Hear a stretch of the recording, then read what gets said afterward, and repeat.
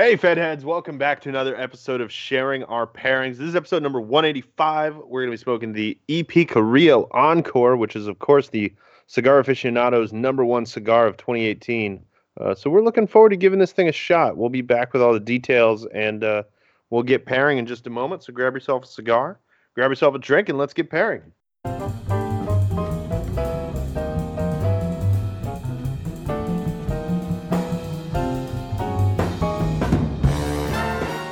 All right, guys, we're back. It feels good to be back. We're back from the Dominican Republic. We had a fun week. We'll talk about that at some point, maybe next week or something. We'll talk about it on Cigar Chat. Just because today we got stuff to talk about.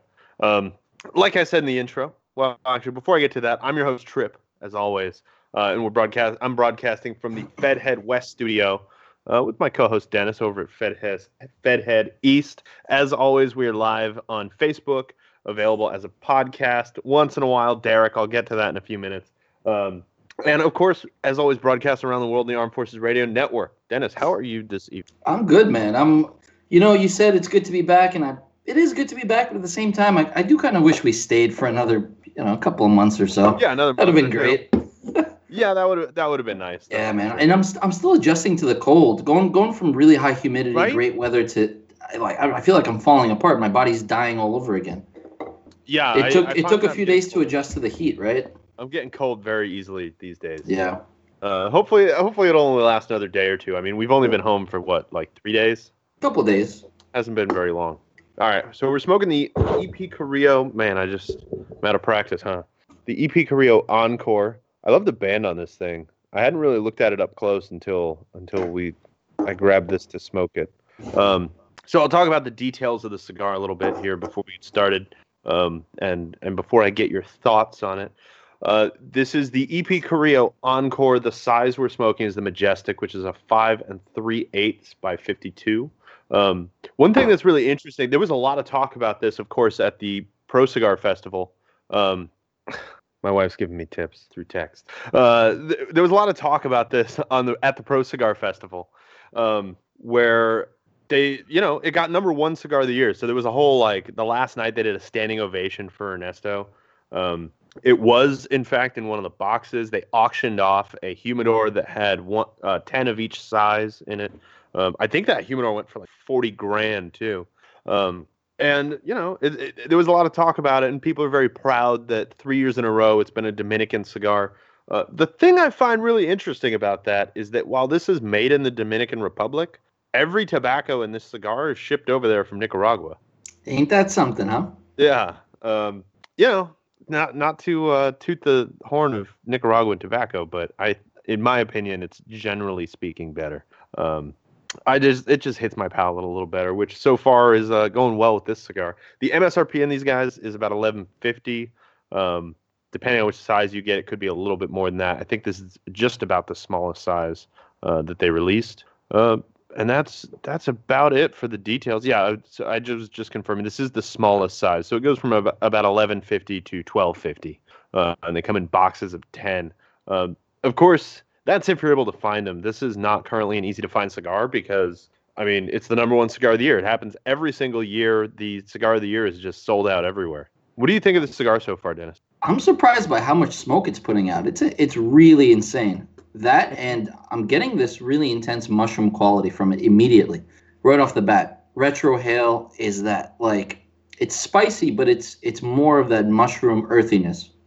Yeah, I see what you mean. At first, I was thinking you're crazy, but I think I actually see what you mean. Well, I am kind of crazy. There is this weird, almost vegetal note to it, along with I would describe it as, that's not a good descriptor. I was going to call it musty, but that just sounds bad. That doesn't sound like a good thing. But it is, I guess it is kind of a mushroomy note. But then there's also some dry earth. When I say dry earth, it reminds me of kind of sandy dirt. I know it sounds crazy, but that's what I taste. And then a ton of black pepper in this guy. Yeah, it stays. You retrohale this cigar, and it really stays in there. That spice just kind of lingers on. Mm-hmm. Yeah, the retrohale on this is very intense. And even on the palate, there's a lot of spice to deal with. It's spicier. It's like kind of a spice bomb now that I'm thinking about it. Like And this is really not a classic Dominican, right? It doesn't have those softer qualities of a Dominican cigar that we're used to. Yeah, I feel like every puff I take, it gets a little bit more intense. Um, any other comments before we get into the pairing thing here? I'm liking it so far. Just to give a little bit of backstory on the cigar, obviously an encore is kind of the song after the show that's usually a big deal. And I don't know precisely how it ties into the cigar. I haven't been able to figure out the logic behind that. Because I'm assuming this isn't Ernesto's last cigar or anything like that. But nonetheless, he's had a lot of music inspired cigar names and themes over the years.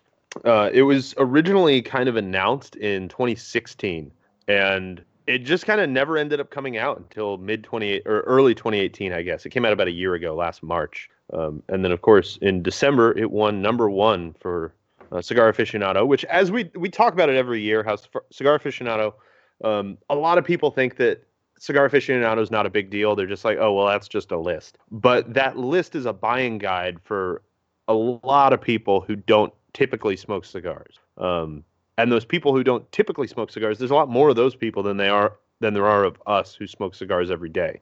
There's a lot of the guys who the only cigars that they buy every year is a box or two of the #1, and then they smoke those throughout the year, and the next year they just buy whatever's #1 again. There's a lot of people that do that, so it has a huge influence on the market because it ends up being the cigar that everybody wants to try, and becomes a lot of people's regular cigar just because the prestige, I guess, of having what was deemed #1 by Cigar Aficionado. So whether or not you think it's a big deal, it always is in the marketplace. And I'm always curious to try it. The last couple of years have been weird. As I mentioned before, this is the third Dominican-made cigar in a row. Previously, it was, what was it last year? The Eye of the Shark? Is that what one last year? I believe that was last year. Andalusian? Yeah. I feel like I'm wrong, but I don't think I am. You know how that goes. All right, I'm going to pour my first pairing here since I forgot to do that. Yeah. It's a nice bottle. Oh, yeah. You know it. And I will talk about it right now. So this is, actually, before I talk about it, I should just briefly mention that Debonair contest that we had. So we did a couple of live mini episodes. They were a little shorter than we expected, partially because we didn't have the timers that we're used to, the setup we're used to. And time just ended up going by a little bit. But anyway, we did a contest, and it was for the Debonair House, Debonair/Indian Motorcycle. And I picked a winner right before the show here. I just did a little randomizer and picked the number that came up was number 3, which turned out to be Bob Langmaid. So Bob Langmaid, if you're watching, send me an email. If you're not, I'll message you after the show to get your address so we can get those prizes sent out. So my first pairing is Plantation XO. I've talked before about how rum has a deceiving name. And I think, the brand that makes this is Barbados Rum. There's a lot of really interesting things about this. First of all, it says right there, see it? 20th, 20. This is not a 20-year-old rum. It's just an extra old rum. They don't have an age statement or anything like that. Though they do kind of give you an idea of how old it is. It comes in this nice bottle with kind of I don't even know what to call this, palm leaf, banana leaf, whatever it is. The really interesting thing about this rum is that it gets aged twice. And those two agings happen in very different places.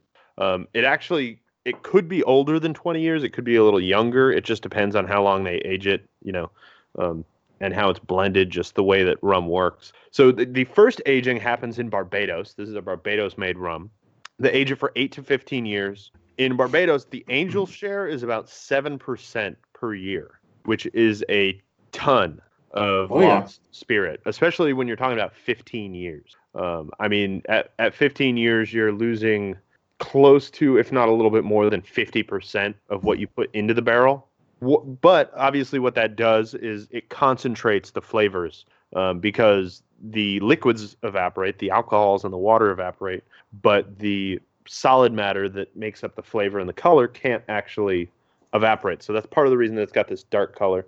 Once it's aged for 8 to 15 years and they feel like it's ready, they send it over to France, of all places, and age it for another 2 to 10 years. The implication is that they are aging a bunch of different barrels, and then they are doing what most distilleries do and blending them together at the end. So some of the stuff in there might be 2 years, some of the stuff in there might be 10 years. It's unlikely that you're getting all 25-year aged rum, but you could be getting, a good portion of 25-year aged rum and then another portion of 10-year aged rum.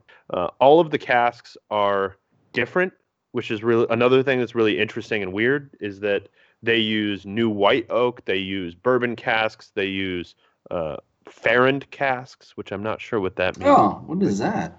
That's interesting. They use sherry casks, they use Scotch casks, they use any casks they can find, basically. And then once again, they're melding those together to get a specific flavor. But, I mean, what you end up with this is a really not super intense. I think it's a little sweet for me, but it's got a ton of complexity. Like, you can't pick out those different flavors, but you can really taste that there's a lot going on in here. So I'm going to take a couple sips of it and see how it pairs with this delicious cigar, and let you talk about your first pairing. Just have to make sure my cigar is still going. Yep, that happens to me. Chris Haskell says that I was right. The 2017 cigar. I was shark. I just always when I like commit to a fact like that, I'm like, I'm probably wrong about that one. So getting to my pairings, I decided to do something a little bit kind of fun and different, and I wanted to focus just on one brewery. And it just so happened I ended up checking them out over the weekend, and Jason was in town. He had a 24-hour layover. So I said, hey, man, let's go check out Carton in Jersey and see what's new, what's exciting over there. And I ended up with, we did a share, we did a couple other things, we checked it out. And I ended up with some other beers that I didn't expect to have, which was really cool. And so I wanted to kind of focus on those. And like I said, this is Carton Brewery. It's in the Atlantic Highlands of New Jersey. And the first beer of the night for me is going to be something called Smell Like I Sound, which is this funky, like, weeded Imperial Pale Ale, 8% alcohol. And this is a collaboration project. This is their, it's called the On the Road series. Is it a collaboration with Two Roads? Oh, okay. No, I was going to ask if it was a collaboration with, oh my God, I can't believe. Who sings Hungry Like the Wolf? Duran Duran. Oh, Duran Duran. I thought it was going to be a collaboration with Duran Duran. I mean, that'd be pretty cool. I'd probably pick it up anyway. And I'll get into that in a minute, but it is Two Roads. It's part of their new On the Road series where they go out there, they brew the beer on site with them, can it over there, and then they bring it back home and they kind of share. And the idea is that they wanted to focus a little bit on the kind of the nuances of their water profile, their brew house process, and do some fun stuff together, which I think is pretty awesome. But I wanted to give you guys a little bit of history on Carton. It doesn't come up very often on the show, but often enough, and it's been a while since I've had any Carton beer. Yeah, it's probably been like 6 or 8 months since easily last Carton. It's been a while. Yeah. Well, I took a little break. But these guys opened up in 2011 in a really tiny. It's hard to describe unless you've been there and seen it.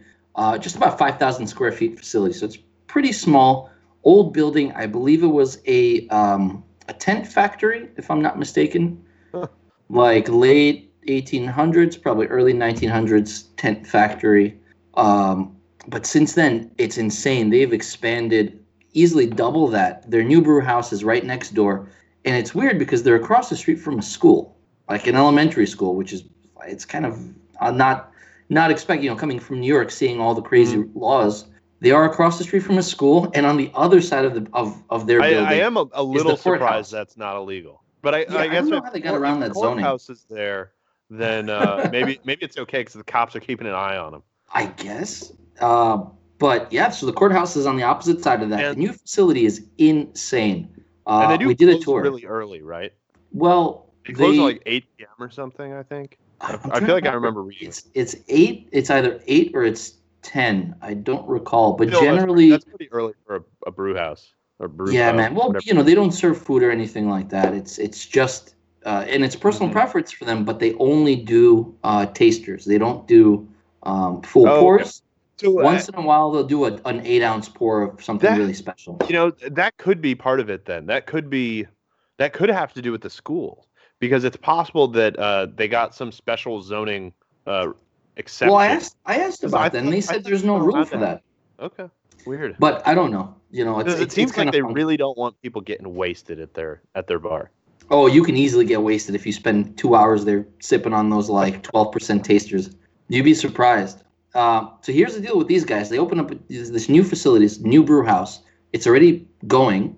They're going to be canning directly out of there. That system should be up pretty soon, which is cool. And I didn't realize this until this weekend. We did a tour, and it's 3 floors. You really don't think about this, but it's 3 floors. They have a massive elevator, and so Man, they're that's got to be a logistical nightmare. Oh, dude, I can't even imagine. They got a retail shop. They're gonna have a new tasting room there, opening hopefully pretty soon. They have a really cool kind of big window in front of the canning system, so if you're walking down the street, you can peer in and check it out.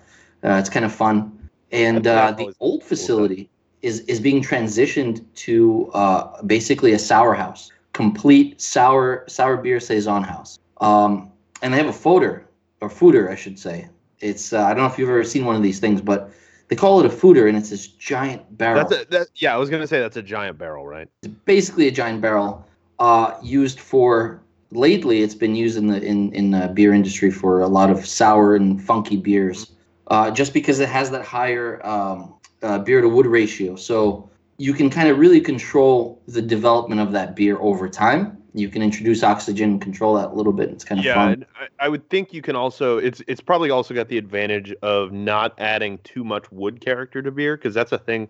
Like that's part of the reason you very rarely see a beer that's aged more than a couple months in wood. And with a fooder, you can age it a year or years without overpowering the flavor. Oh, absolutely, absolutely. Theirs is actually pretty small. It's only 30 barrel fooder, but the largest one I found this out of.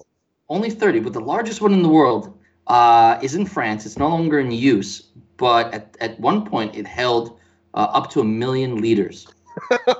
Dude, that's a lot. And it wasn't made for beer. It was used for this aperitif. It's called Burr, which is not beer, but Burr. It's close. Yeah. Which is this funky, like wine-based aperitif with quinine in it. So we've talked a lot about liquid volumes before, about how much output a brewery has, how much output a distillery has. That's more than most Scotch distilleries could make in an entire year. Yes, of an aperitif of all things, which I didn't realize it was that popular. But dude, it took over 18 years and 200 trees to build this thing. So imagine the size of that barrel. But enough about that. Let me quickly go through this beer. It's a wheated imperial pale ale. Kind of cool, kind of different. It's got a lot of different kind of things in it. It's unmalted wheat, obviously, but flaked oats and acidulated oats rather than an acidulated malt. So it helps to balance out, drop that pH a little bit. You get a little bit more body out of it. It gives it a totally different characteristic. And as you can see, it's what it looks like is exactly what it tastes like. I mean, this is orange juice, effectively. It's wild, man. So I guess this is their new kind of orange craze that they're going for. Obviously, Carden loves orange, the color, and they're now, I think, trying to incorporate that as an ingredient or a flavor profile of their beers. That's kind of cool. Evan Kirshner wants to know how many Freedom gallons that giant fooder is. That's about 265 million gallons. Or 200, sorry. No. 265,000 gallons. Definitely not 265 million. I had millions on the brain, apparently. Man, this rum I feel like is better every time I drink it. I don't know if that's my palate or if it just I'm better at pairing it now. But like I said, it's got so much depth. There's a lot of barrel bitter to it. So if you really don't like that like bitterness that you get from aging in wood, that a lot of whiskeys are able to cover that up. Most rums don't age long enough or don't age in charred enough barrels. But this one's got a lot of that. It's got a lot of that like charred bitterness to it from the barrel. But I kind of really like that. I kind of like that, how that bitterness kind of sticks to your palate a little bit. Right in the center of your tongue is where I feel it. But then it's got like this massive sweetness to it, which normally I wouldn't like, but I feel like it actually goes really well with the spice of this cigar. And it reminds me a little bit of when we were in Dominican Republic last week, and Phil was like schooling us in pairing with that coffee, because it really amps up the sweet. Like the sweetness of the cigar is like tenfold now after taking a sip of this whiskey, which you would think it's the opposite, but somehow your palate changes a little bit. And I'm also noticing that I'm salivating like crazy. I'm not sure if that's the cigar or the rum. I've been salivating since the very beginning. I really think it is the cigar. It could be. It's definitely got like a lot of times I'll get that kind of salivating feeling from something that's got like this kind of like dry spice like this has, where it's kind of almost a dusty flavor to it, but then it's got spice and a little bit of like a sour citrus note, Yeah. like lemon juice. How's your first pairing going? I like it. It's a little bit confusing. I've been sipping on the beer since before the show started, and I think I need a little more time to figure out kind of where it sits. But I definitely notice immediately that smoothness to it, that really intense. The wheat, of course, the oats. With that much oat in the bill, it's really kind of softened up a lot. Yeah, you don't see a lot of IPAs with oat at all. It's pretty rare these days. Even wheated IPAs are pretty rare. And it's got some wild hops in it too, man. There's Galaxy, there's Mosaic, there's a lot of stuff going on. Yeah, I can see that. But it's markedly that different than a lot of Cardin beers, and of course that's obviously it has a lot to do with the water profile, being out of town, made in someone else's house, and I think that's cool. It's not an easy thing to do. Yeah, Carton has always been good at like making a recipe that sounds like it couldn't possibly work on paper, and then when you taste it, it's like, wow, that actually is really good. Evan Kirshner says the cigar is confusing because for him it changed about every sixth. I could see that because it's had a lot of transition already. We're about I'm just reaching the end of the first third, and like I said, that could be more the cigar than it is the spirit that I'm drinking. But like that sweetness really picked up, halfway through the first third. Oh no, I'm definitely getting sweetness as well. And so did that citrus note wasn't there before either. Are you getting that? Like the lemon juice? Okay. I mean, to be honest, this is going to sound really stupid and crazy, but it's all subjective. So keep that in mind when I say this. It reminds me of a Nathan's hot dog, not with anything on it, just the hot dog itself, no bread or sauerkraut or whatever, just the hot dog itself. That kind of like got that snap. It does have that snap. I don't know what it is, man. It's that like kind of grilled hot doggy kind of funk to it.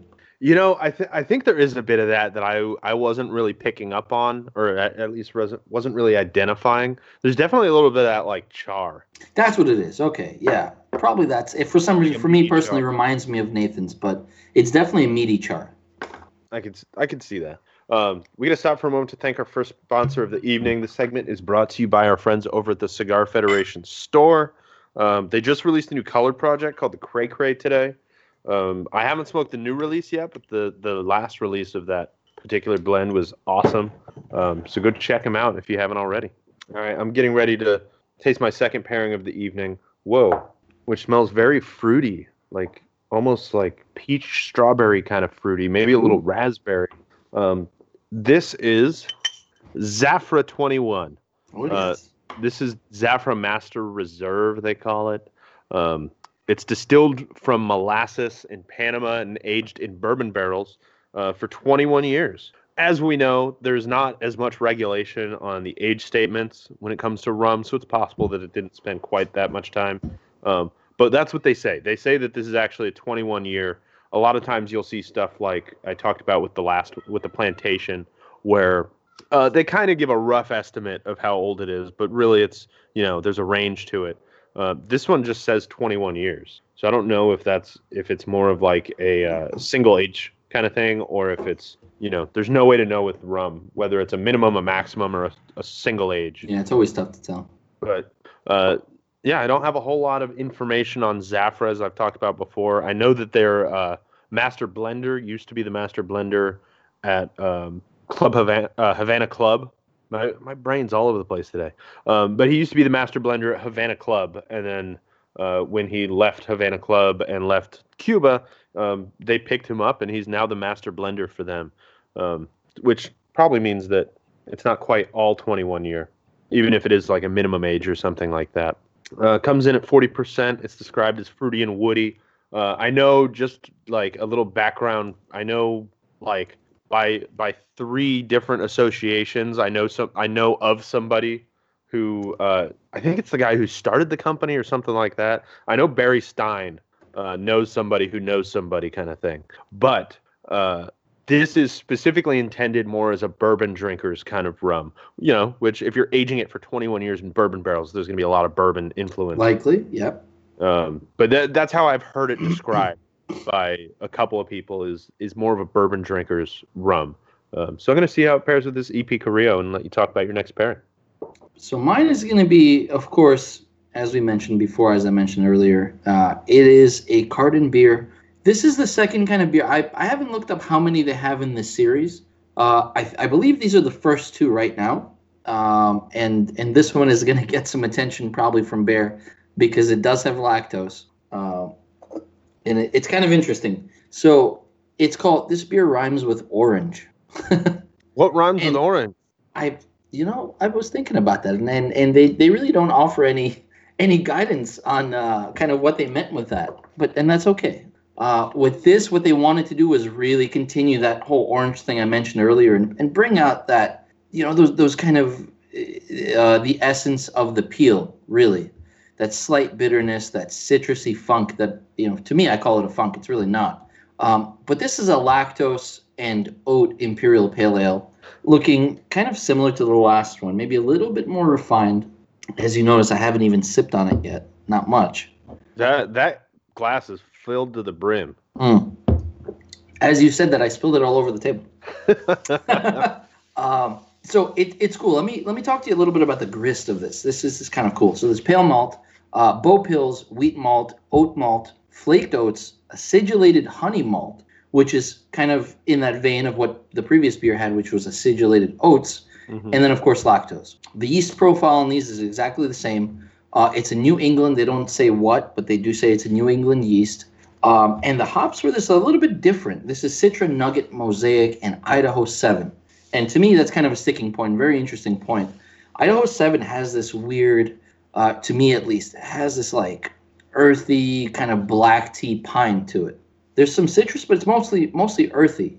And kind of what you would imagine if you've taken some orange peel and you've steeped it in tea for a while, and then you take it out and you have that kind of almost just the essence of it. That's what it provides to me.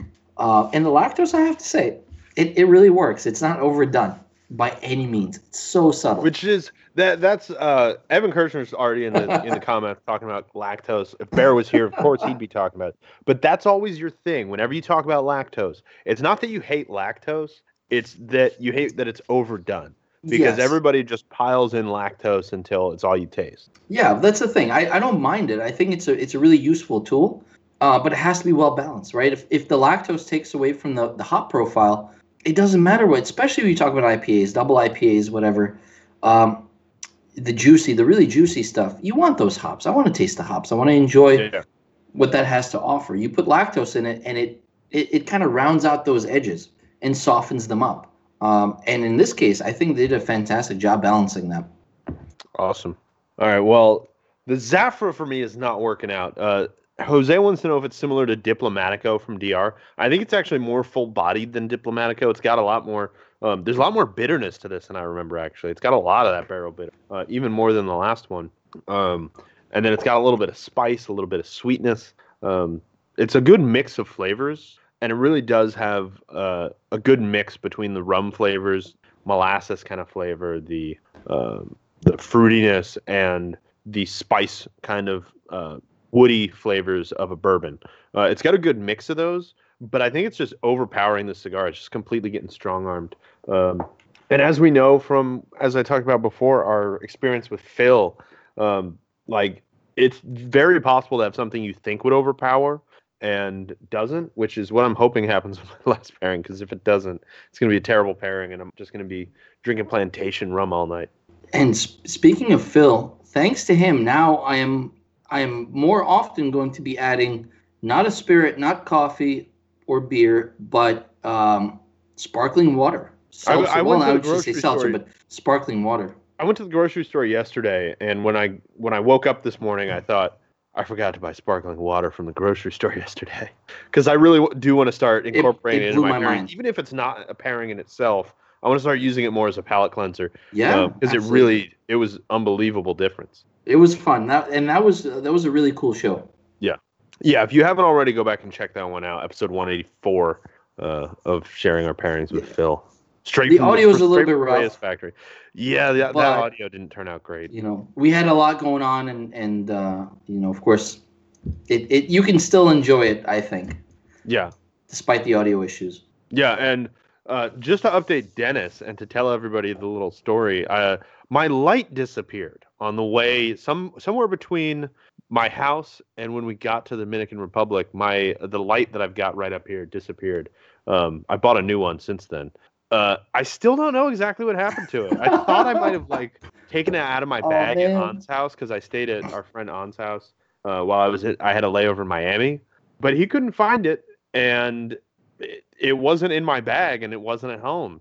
The only thing I can think of is I can't remember which airport it was now. I think it was Washington, D.C. that I was going through. It might have been Miami, but I remember the duffel bag that I had it in was like slightly unzipped when it came through the X-ray, and I was like, "That's weird," and then just left. And now I wonder if they took that out to like put it through and just didn't say anything, and then it just sat there until they were like, "Oh, I guess nobody wants this," and threw it in the garbage or something. That's a good story. What I'd like to think happened is that you had such a great time smoking and drinking with On and the rest of the guys at Caribbean that at some point you wanted to use the light and you took it out and forgot about it and went to sleep, and it's somewhere floating around the streets of Miami right now, being used for all kinds of nefarious purposes. Nefarious purposes. That's also a possibility, but I don't think so. Just because I had the cables locked away, they were locked up in my hard case. But the light just didn't fit in there. But whatever, it happens. How's your pairing going there? I'm liking it. Honestly, the smoothness of the beer and the lactose with this cigar. We talked about the sweetness coming in right now. You're getting into the second third of the cigar.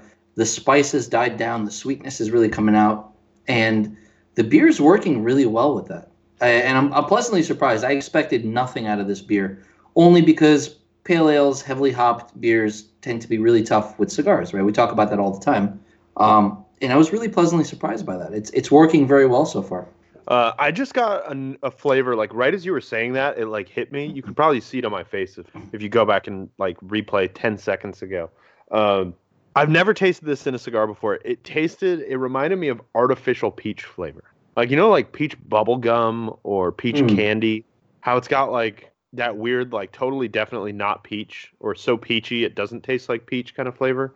I got that suddenly and now I can't find it again. But it just hit me like a ton of bricks. It was weird. We're talking like those products you can buy in the grocery store flavored of peach that you can possibly smoke. Yeah, or yeah. That's a exactly. Yeah, like a peach cigar or something. A peach smoking swish. Implement of peach, some kind. But now I'm not getting it anymore. Maybe it was that it almost went out or something. It was weird. Evan Kirshner says guava, which is very close. Guava is very close to artificial peach. They're very similar flavors. This is why I don't eat guava. Man, I feel like less of an idiot now for just pulling that flavor out of nowhere all of a sudden. And someone gave a sad face, but I don't know why. All right, I'm going to move on to my last pairing here. I'll talk about it, and then we'll go into our final break. So this is something, I actually brought a can in this, smuggled a can into the Dominican Republic.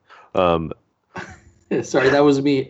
I accidentally gave a sad face. I don't know why. Oh, okay. That makes a lot more sense. Sorry. I was like, wow, what are we doing wrong here?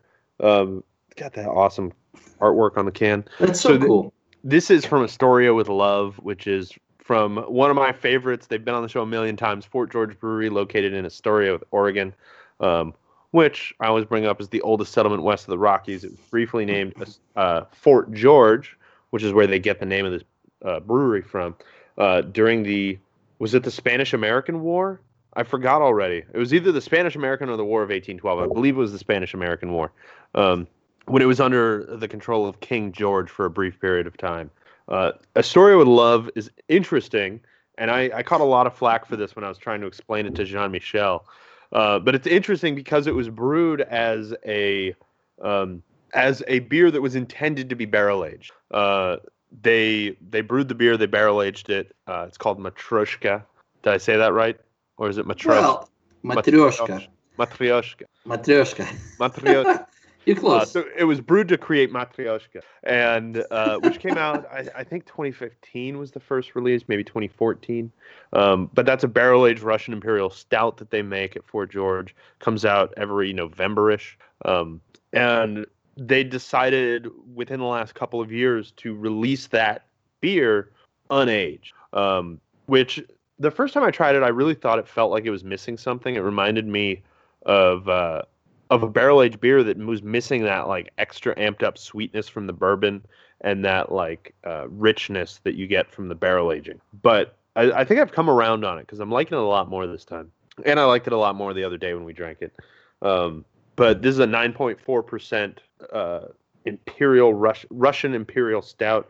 I want to look at the can here and see if it says, because on the website it says 0 IBUs, which I feel like can't be possible. But the can doesn't say anything about it. It just says from from Astoria with Love, rather, in their awesome sideways font that they like. All right, I'm going to take a couple sips, see how stout goes with this cigar. I'm putting it through its paces tonight. You definitely are. That's cool, though. That's always fun. Especially if it's the first time, I don't know if you smoked this cigar before. This is the first time for me. And it's always really cool to pair kind of different stuff and there's kind of see where the cigar is at. I just got the peach again. Before I let you move on to your pairing, I'm going to take a quick break to thank our final sponsor of the evening, Drew Estate. They good. Dennis, which Drew Estate cigar are we going to highlight this evening? I'm going back to an old favorite, Nica Rustica. How about that? There we go. There was a little talk about that while we were on the trip, but we won't talk about this. Yeah, that's just a solid cigar, man. I just love that cigar, especially for whatever it is, $6 for the Toro, like $5.50 for that Robusto. It's a steal for something that's almost all Connecticut broadleaf. That sucker is a chimney too, which I love. I love the smoke production on it. Yeah, go check out Nica Rustica. It's they're good. That's all I have to say about it. We're going a little bit far onto the other side of the world right now with my final pairing. This is one of many now it's a long series of releases where they started with regular coffee, then they made the churro coffee, and they made all these different variants of this. Basically, it's an imperial cream ale with coffee. This one is their which variant. Is another thing that you would think would not work, but every release I've had it's incredible. There was like a chocolate one or something that I had, and then also the churro, and then the regular. The churro was fun. Oh, so there was a cake. There was a German German that was the one. I had the German cake and the regular one and the churro, and all of them. It sounds like it's not going to work, but it ends up being so good. It's really interesting. This is the French version of it. Like the others, it comes in at 12% alcohol, which is really intense for a cream ale. Ridiculous. It's not. Cream ale is not supposed to be made, I guess, at that high of an alcohol. However, these guys found a way to really balance it nicely. Being that it's French, here you can see it there. It's a little bit darker, pretty clear. Being that it's French, they went with more of a orange brandy wood. So it's finished on orange brandy wood. Oh. In addition to the coffee. So it's kind of I don't know. They're finishing it like you would a cognac. Yes. Sounds like. Yes, effectively. I can't tell. They on the flavor text they kind of talk about orange brandy and whipped cream. So I don't know if they added any lactose to this. Probably not, since they didn't list it. Normally they would have to. And it doesn't have that like. Anytime you add lactose, you end up with kind of that hazy-ish appearance. And it doesn't exactly. The texture that you would expect from something with lactose. So likely no. And I had this as one of the beers that I tasted over the weekend and decided, hey, let me get a 4-pack. It's interesting for sure. 12% is absolutely noticeable. However, it's not hot. And we talk about this a lot as well. And it's really not a hot beer, but it is sort of, it's got that, I don't want to call it syrupy, but it does have that sort of extra plus body of sweetness to it. Mm-hmm. So I'm curious. I'm just getting into it now, so I'm curious how it's going to go with the final third of the cigar. Yeah, you go do your pairing thing. I will talk about how mine's going. Mine is going really well. I'm actually really surprised. Once I was at about the, I don't know, end of the first third or so, I was really worried about how this pairing was going to work because I felt like this was just an intense cigar in terms of spice, but not super intense, not super full-bodied, and not super full-flavored, really. I guess it is kind of full-flavored, but it doesn't have a lot of those elements that I usually think go well with a stout. Chocolate, earth, stuff like that. And I'm not talking like the dry earth that I was talking about before. Like rich, dark, wet earth is what usually I think goes really well with a stout. Somehow, it's working really well. I'm getting a lot of like I'm getting a bitter chocolate note from the cigar now. I think Evan's spot on. Like this cigar transitions like crazy, and it just keeps changing on a dime. Like it just changes suddenly. Like, and the flavor that you had before may be totally gone, and it's a totally new flavor now. That sweetness that I got before is totally gone. I've now got this bitter chocolate note, um, along with that intense spice that I really like. The citrus note is now gone entirely, and there's a little bit of it reminds me of like potting soil, like super mineral Okay. rich earth. Yeah, it's going really well with this thing. Frankie Rodriguez wants to know what the stick is. The stick is the Ernesto Perez Carrillo Encore. It just won number one cigar of the year, correctly predicted by our buddy Bear, with Cigar Aficionado. Sorry, I phrased that badly. It just won number one with Cigar Aficionado, as predicted by our buddy Bear. How's your last pairing going there, Dennis? It's confusing. I like the beer. I like the cigar. Maybe not the best pairing, unfortunately. Even though it's kind of a thin beer, it's still pretty heavy on the flavor side. And while I'm in the final third of the cigar, it's still kind of overpowering just a little bit. So probably not an ideal pairing. And I'm also leaning more toward the kind of the weeded acidulated beers that I had earlier, just because they're a lot softer. Yeah. Yeah, it ends up being a lot sharper flavor with a beer like that. One thing I'm noticing about the cigar, the retrohale is getting more intense. Yes. Like the retrohale is crazy right now. Like it's on the same level as I don't know. I'm trying to think of the spiciest cigar I can think of. Like some like Don Pepin Blue kind of stuff where or Tatuaje where it's like it's super spicy on the retrohale. Like this a lot of people, if they retrohaled this, like their eyes might water. Like it's almost making my eyes water, and I'm a retrohale fiend. Frankie Rodriguez he gets a minerally taste from San Andreas wrappers. I do too, but more of a I get more of a like sweet spice from San Andreas, like a really intense, sweet, earthy spice. Evan, absolutely, I agree. So Evan Kirshner says, I think that the cigar changes too much for one drink pairing, and I think that's absolutely correct. This is one of those things where either you're going to pair multiple things with this, or honestly, you can just sit down with the bottle of sparkling water and just hang out and enjoy. Yeah, I honestly feel like this cigar could be enough on its own. Like I have to admit, I was really expecting to not be wowed by this cigar. I was expecting it to be a solid cigar, but I was kind of expecting to think, why would Cigar Aficionado pick that cigar? And now that I'm smoking it, I totally get it. It's like Evan pointed out, it just constantly changes, and it's not small incremental changes. It changes a lot, significantly, yeah. Which I'm not used to any cigar doing. There aren't a lot of cigars that I've had that transition this fast and this significantly. And going back to what we said in the beginning of the show, those kind of Nicaraguan characteristics really pop. It's definitely an in-your-face cigar. Not to say it's not refined by any means or anything like that. However, it really has a different quality to it than a lot of other Dominican cigars. Yeah, absolutely. And even a lot of Nicaraguan cigars. I mean, like we said, it's all Nicaraguan tobacco. So I think a more fair comparison for this cigar is Nicaraguan. It's not blended like a Dominican. It's not blended like a Dominican cigar using Nicaraguan tobacco. It doesn't taste like any kind of Nicaraguan cigar or a Dominican cigar I've ever had. It's really much closer to a Nicaraguan than it is to a Dominican. And it is kind of spicy on the upper lip. Some of you may or may not understand what I'm saying by that, but it has that residual spice that kind of sits. If you have a mustache or anything, it kind of sits there. I was ready to call you crazy, but I think I kind of know what you mean, like right here. It's there, man. You look your mustache a little bit, upper lip, and you kind of pick that up. Man, I'm just blown away by the cigar. I wasn't expecting it to like it. I was not expecting to like it as much as I do. It's really good, and I'm gonna need to find more of them. And like I said before, they're tough to find right now because of the number one win with Cigar Aficionado. That every year, that whatever cigar is number one, you could make it anything, no matter what it was, no matter how many they make, it would be impossible to find. Yes. January, February, March of that same year, and it ends up being like it puts it on people's radar. So it doesn't just end up being the first couple months that it's hard to find. It ends up being hard to find for a long time. Like what's still going on 2 years later with the Andalusian Bull. Oh, yeah, absolutely. Man, I'm still salivating like crazy, too. It's making it hard to talk. That's a smoky sucker, too. I really like that. Mm-hmm. It really does smoke like a chimney. All right, I'm going to go back through my pairings here because now I'm really curious what the other one's going to taste like. Evan says Kells has them in downtown Portland. If I make it to Kells anytime soon, I'll grab a couple there.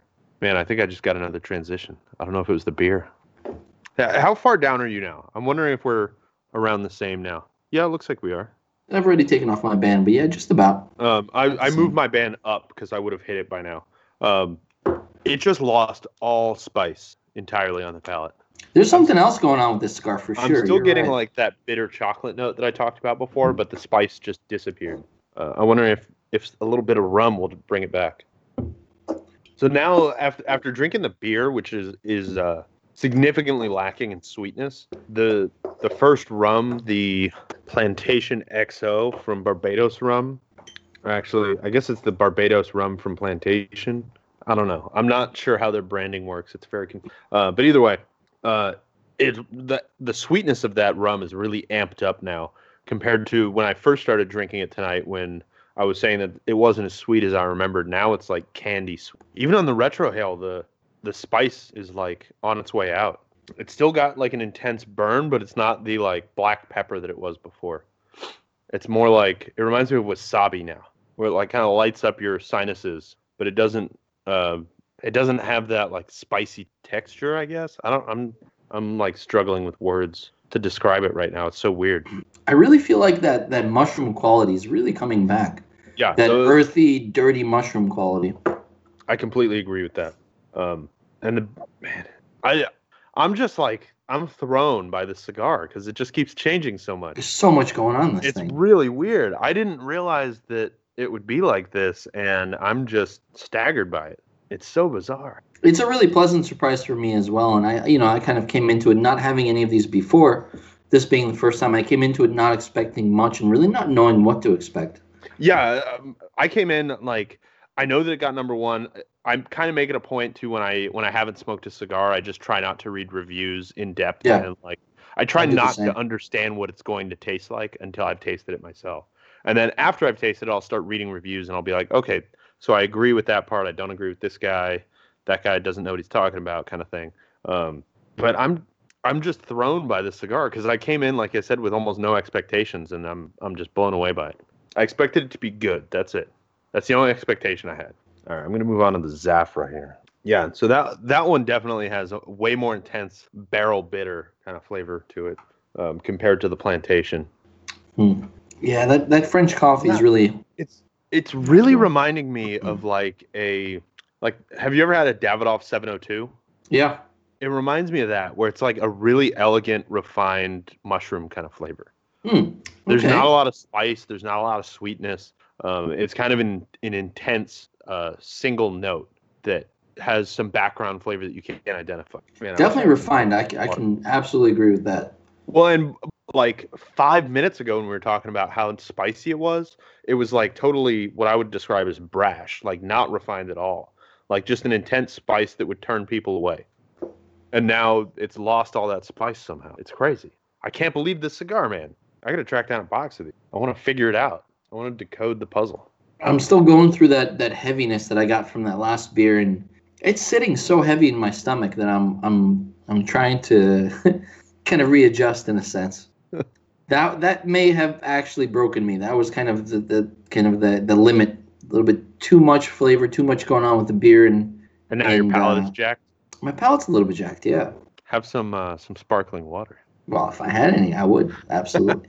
All right, guys, it's about time to wrap up the Armed Forces Radio Network segment of the show. Thank you, everybody, for listening. We appreciate you guys out there doing the things we're not built to do and protecting our freedoms. We'll be back tomorrow night. We're going to have Oliver Nevada on the show from United Tobacco. We're going to be talking Atabey. We're going to be talking Byron. We're going to be talking Firecrackers. It's going to be a fun show, so make sure to tune in. And remember, as always here on Sharing Our Pairings, we want you to drink better, but we want you to drink less. All right, we're back. This is now the After Dark segment where we just can shoot the shit and say fuck as much as we want and just hang out. I'm still in awe of this cigar. It's just so different from what I expected. I'm really trying to enjoy this cigar. I was gonna say you look like that 12% just hit. Well, it's not the alcohol that's bugging me. It's like I feel like the Stay Puft Marshmallow Man.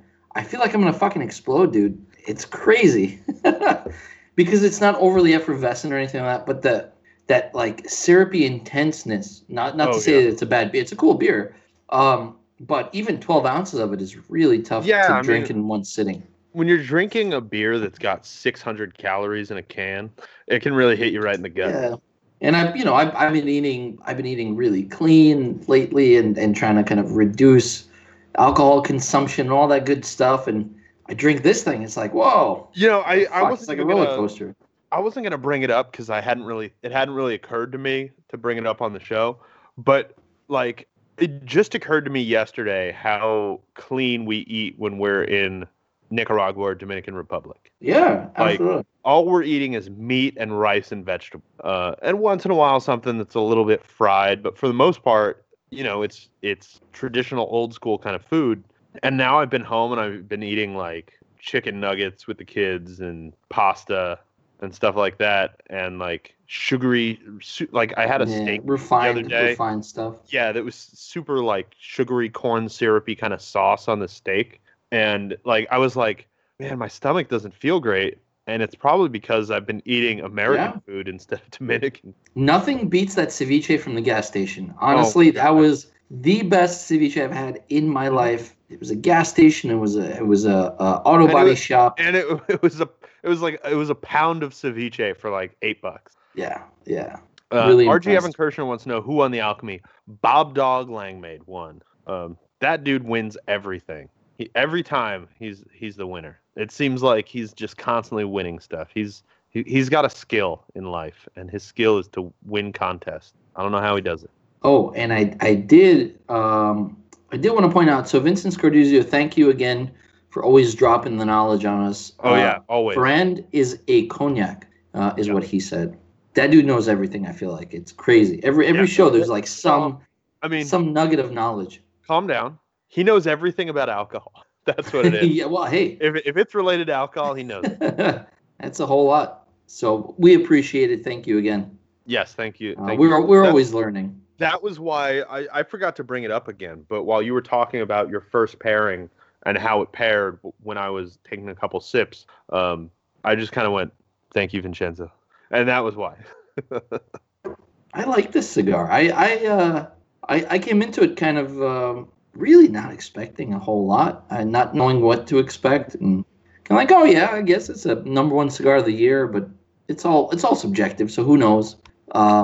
I don't know if it's my #1 cigar of the year. However, I do like this a lot. Yeah, yeah, exactly. I don't know if it's definitely not the #1 cigar of the year for me.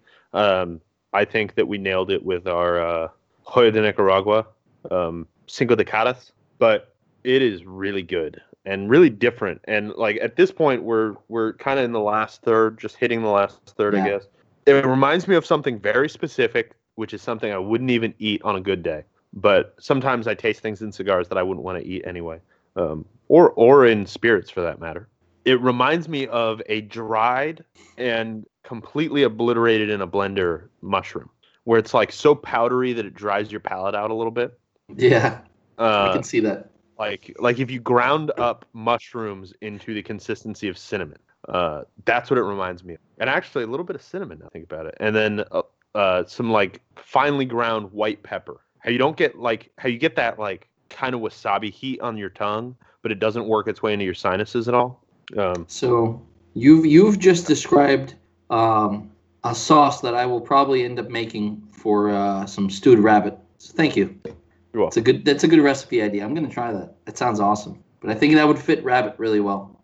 Chris Haskell says Cinco de Caras is awesome, but the Encore is my top 5 of 2018. I think it would be in my top 5 too if I'd smoked it. I think this is going to be a contender in the top 5 for 2019 for us.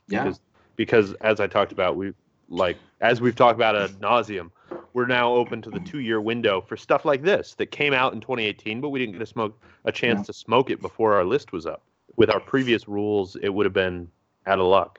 But yeah, this might be the best cigar I've smoked in 2019, actually. And I smoked that Winston Churchill on Monday, the new limited edition one. Oh and yeah, that's I saw that picture. fantastic. So, you know. Yeah, and happy birthday again. Thanks. Hopefully, based on the pictures, it looked like you had a great day. Hopefully, you enjoyed it. Had a little bit of time to yourself to just kind of relax and unwind. I didn't really have that, but you know that's the way it goes when you have a family. I smoked a couple cigars during the work day. I made it like a half an inch into the new Tabernacle, Connecticut Habano, which was fantastic. But then I had to go. We went to dinner, we went to a movie, and then when I got home, I finished it. And you know, a cigar is never the same 6 hours later. But yeah, it's always tough. Chris Haskell says, well, the number 2 and 3 from point. Top 25 came out in 2017. He doesn't think Cigar Aficionado always picks brand new cigars. They do not. They have no limit. The only limitation for them is it has to have scored over a 90, and it has to have been smoked and reviewed by either Cigar Aficionado or Cigar Insider during the calendar year. So what that means, like a cigar that came out in 1982 could win, but you know that's just how they do their list. A lot of times their number 1 or number 2 has been something that's been out for 10 years, but they happen to smoke a really good example of it that year, which is why I don't super love their methods, because sometimes you end up with stuff on the list that's not even relevant anymore.